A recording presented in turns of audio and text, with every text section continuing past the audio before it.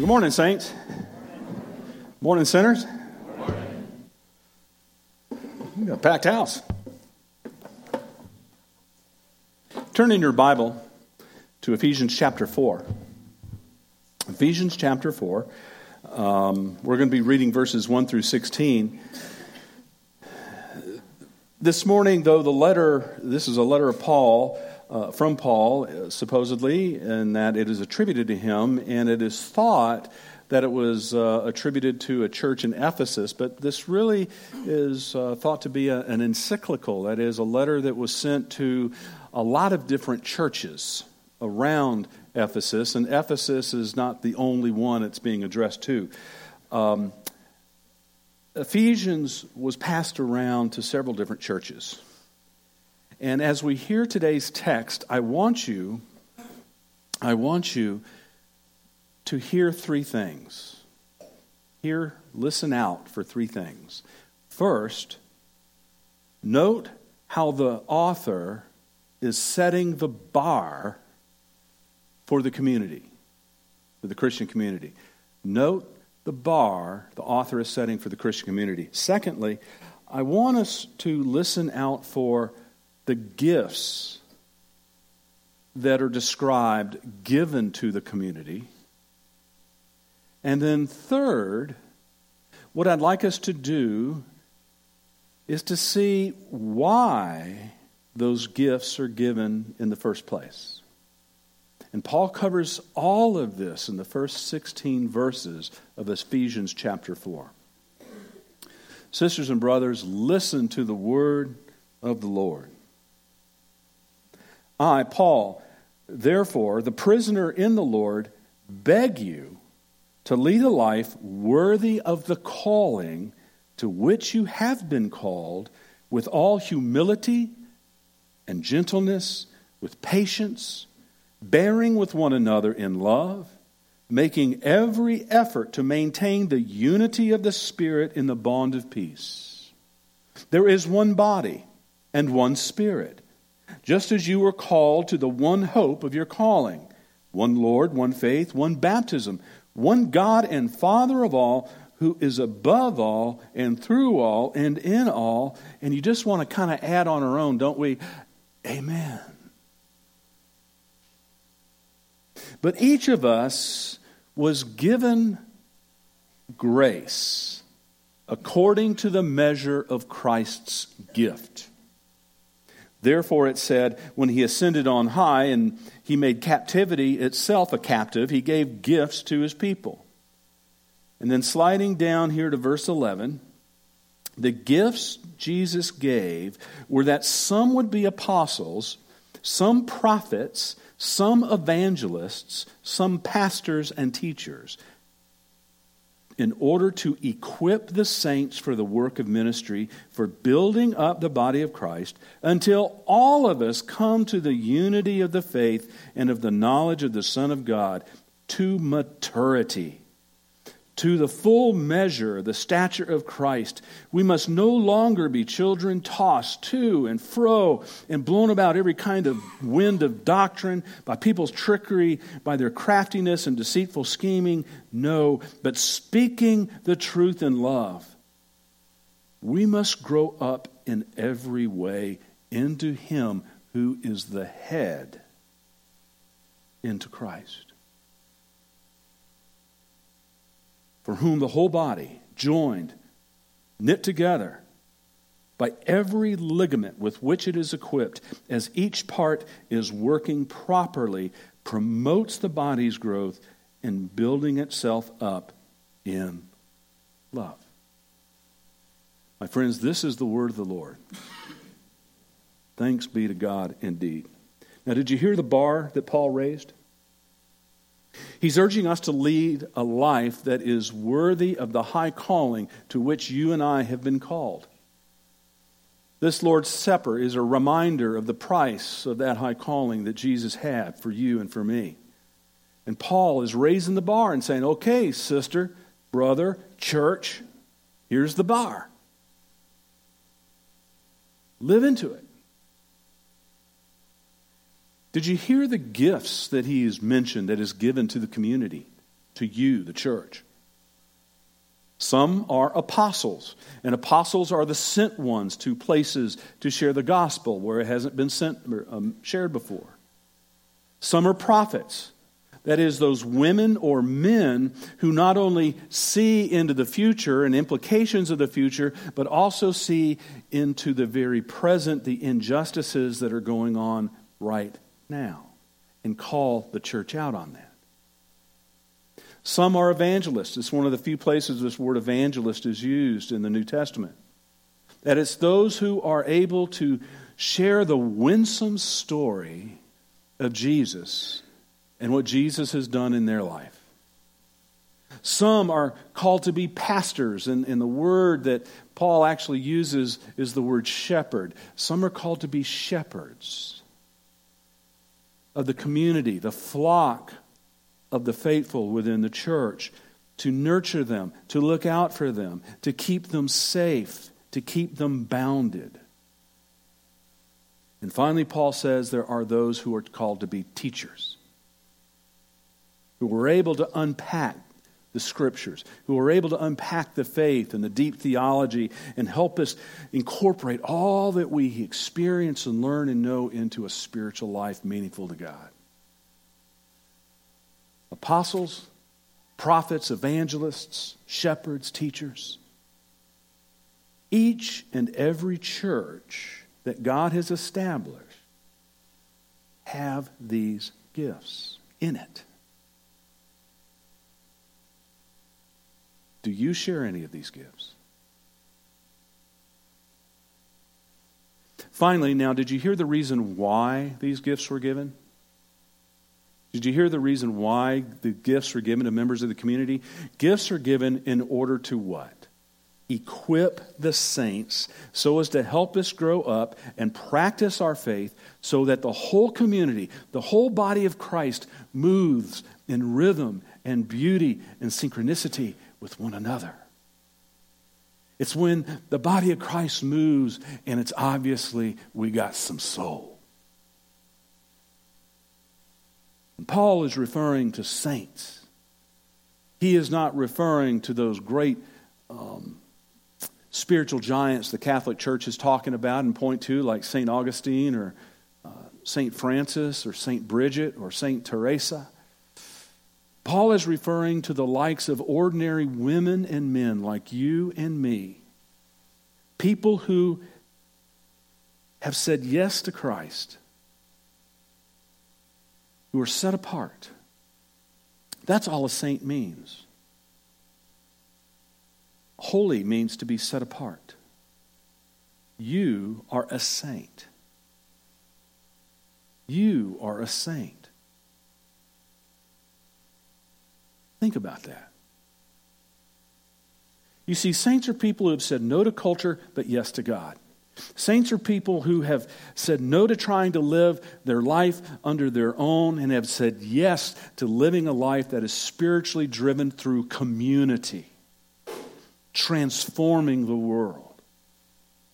Saints are women and men who say, no, I'm not going to look at the world as hopeless, but who stand and declare with Easter eyes that God loves this place, loves these people, and by goodness, Jesus' life, death, resurrection, and ascension is God's yes to humanity, to the created. Saints are people who say no to looking at people and our world's resources as commodities to be used up, and instead say yes to seeking to love others in the community and beyond in ways that show that we have been given grace to share. The deal is this, though, brothers and sisters. We live in a world that's hell-bent on keeping us living in a no-oriented world. We live in a world that tries to shout out, that screams this cacophonous noise of these virtues of loneliness and hatred and bigotry and greed. So how do we hear the yes of God? We have to equip ourselves. My former church, we had a mission ministry where we worked with this group that worked with transitional housing. And so when someone would come in off the street, literally, they would be placed, a family would be placed in a new, fully furnished apartment.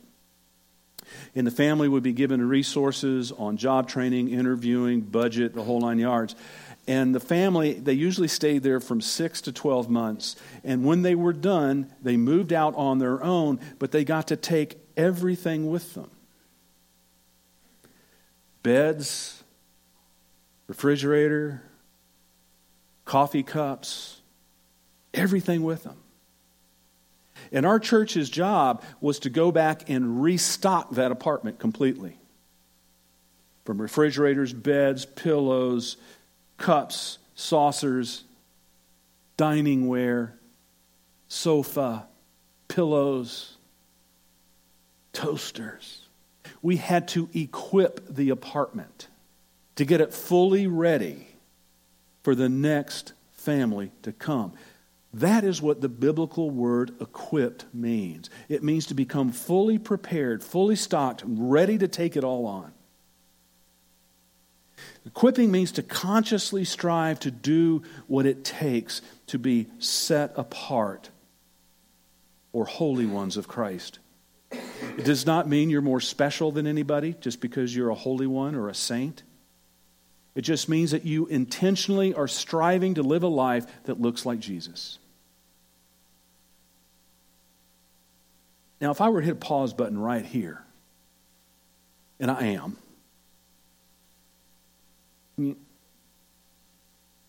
I want us to pause and reflect.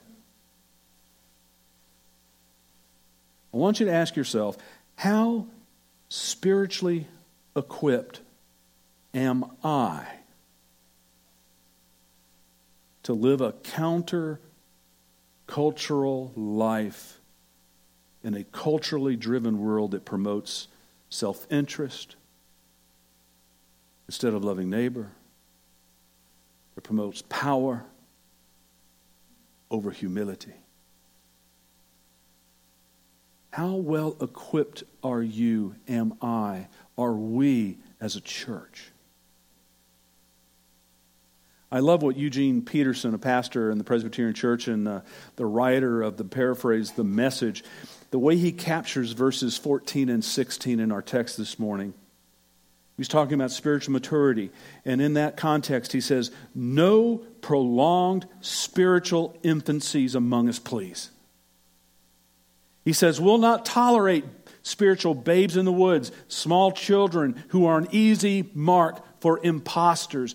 God wants us to grow up, to know the whole truth, and to tell it in love like Christ in everything. Paul is adjuring his church, my beloved, be wholly dissatisfied where you are in your faith right now. Grow it, stretch it, practice it. Become fully equipped. Get your spiritual apartment or house totally ready. You see, my beloved, God is so much bigger and larger than any tiny box we've placed him in, and yet he is so much more simple than we've made him to be. And the only way you and I can discover that, we as a church can discover that, is if we grow up. We grow up spiritually, missionally, financially, evangelistically, biblically. Paul is saying, First Presbyterian, can't be children at the breast anymore. Grow up. It means reading the Bible. It means gathering in small groups and learning from one another what the Scripture is saying, even maybe with people you don't even like. It means challenging our old assumptions about God and what and who God likes and who God doesn't like. It means taking time to understand different Christian perspectives and seek to understand why that person believes the way he or she does. Brothers and sisters, it means to embark on a path, a spiritual formation where we take what we learn and then we put it into practice with others in community through acts of love and service in the world.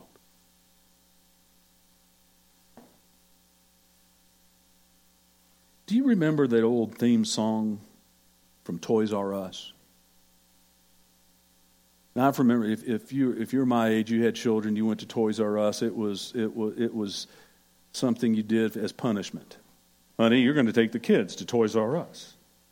What did I do, honey? I'm sorry. You know, it was Toys R Us. It was just this. But the theme song to Toys R Us was, I don't want to grow up. I want to be a Toys R Us kid. Remember that? Don't want to grow up. I want to be a Toys R Us kid. Well, never mind, Toys R Us is bankrupt and out of business today.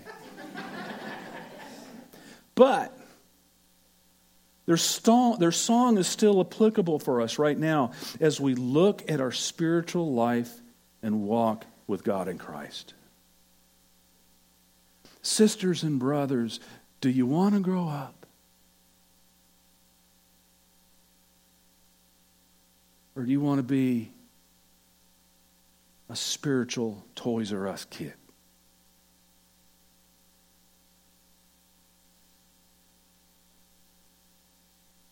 What concrete steps, brothers and sisters, can you and can we as community take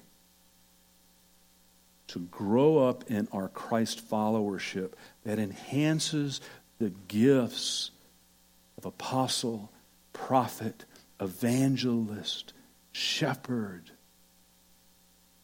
teacher among us?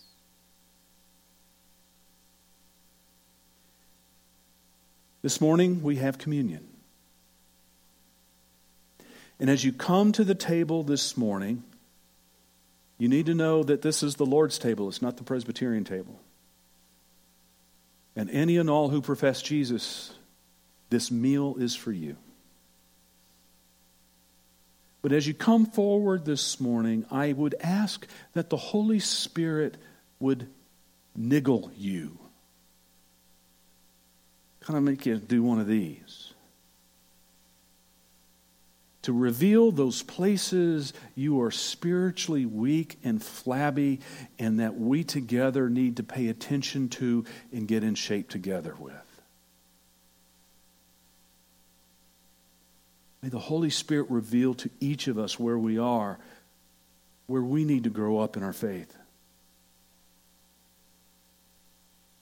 in our one love, in our one baptism, and our one hope in our Lord Jesus Christ. My friends, as you come to the table, we'll be serving down the center aisle. And we're asking that those of you who are in the back, if you would begin first coming down and then receive the sacrament and return to your seat on the outside. And just a reminder, you're going to be given a piece of bread, or you'll take a piece of bread and you'll just dip it into the juice lightly. Try not to go plunking fingers, or put it in your mouth, take it out and go, oops. You do it. Break, dip, eat, sit. This is the body of Christ broken for all of us. Pray with me. Holy Spirit of God, as we gather this morning, we give you thanks and praise for this incredible meal. We just ask, O Lord, that you would separate these elements of bread and unfermented wine, that in ways we cannot humanly comprehend, lift us into the very spiritual presence of Jesus, the physical presence of Jesus, and all the saints who have gone before, and all the saints who are to come, and all those people who stand on our shoulders and would look at us and say, thank you. As the whole communion of the church comes together. Holy Spirit, feed us by your loving, tender hands.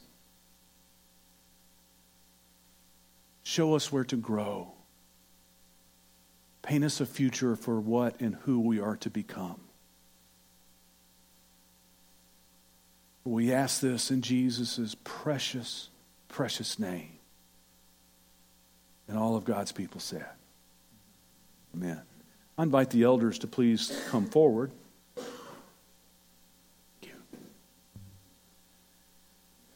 Now, one of the things I shared with the other service, and we had somebody whose mother died about a month ago, is that we remember the power of this meal. We dined with the communion of the saints.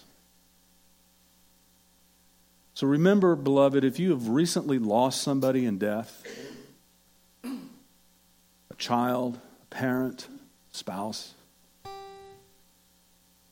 as you break the bread and drink from the cup today, you break bread with the beloved of God and your family right with them. So on the night that Jesus was betrayed, he took bread, and after giving thanks, he broke it and he said, "My beloved, this is my body, which is given to you. Take and eat." And in a similar way, after supper, he took the cup. He said, "Beloved, this cup is my blood. And it's a sign and a seal and a promise that God has a new way of dealing and relating with you. It's through me." And the Apostle Paul reminds us that as often as we eat of this bread and drink from this cup, we proclaim the Lord's death until he comes again. And all of God's people said,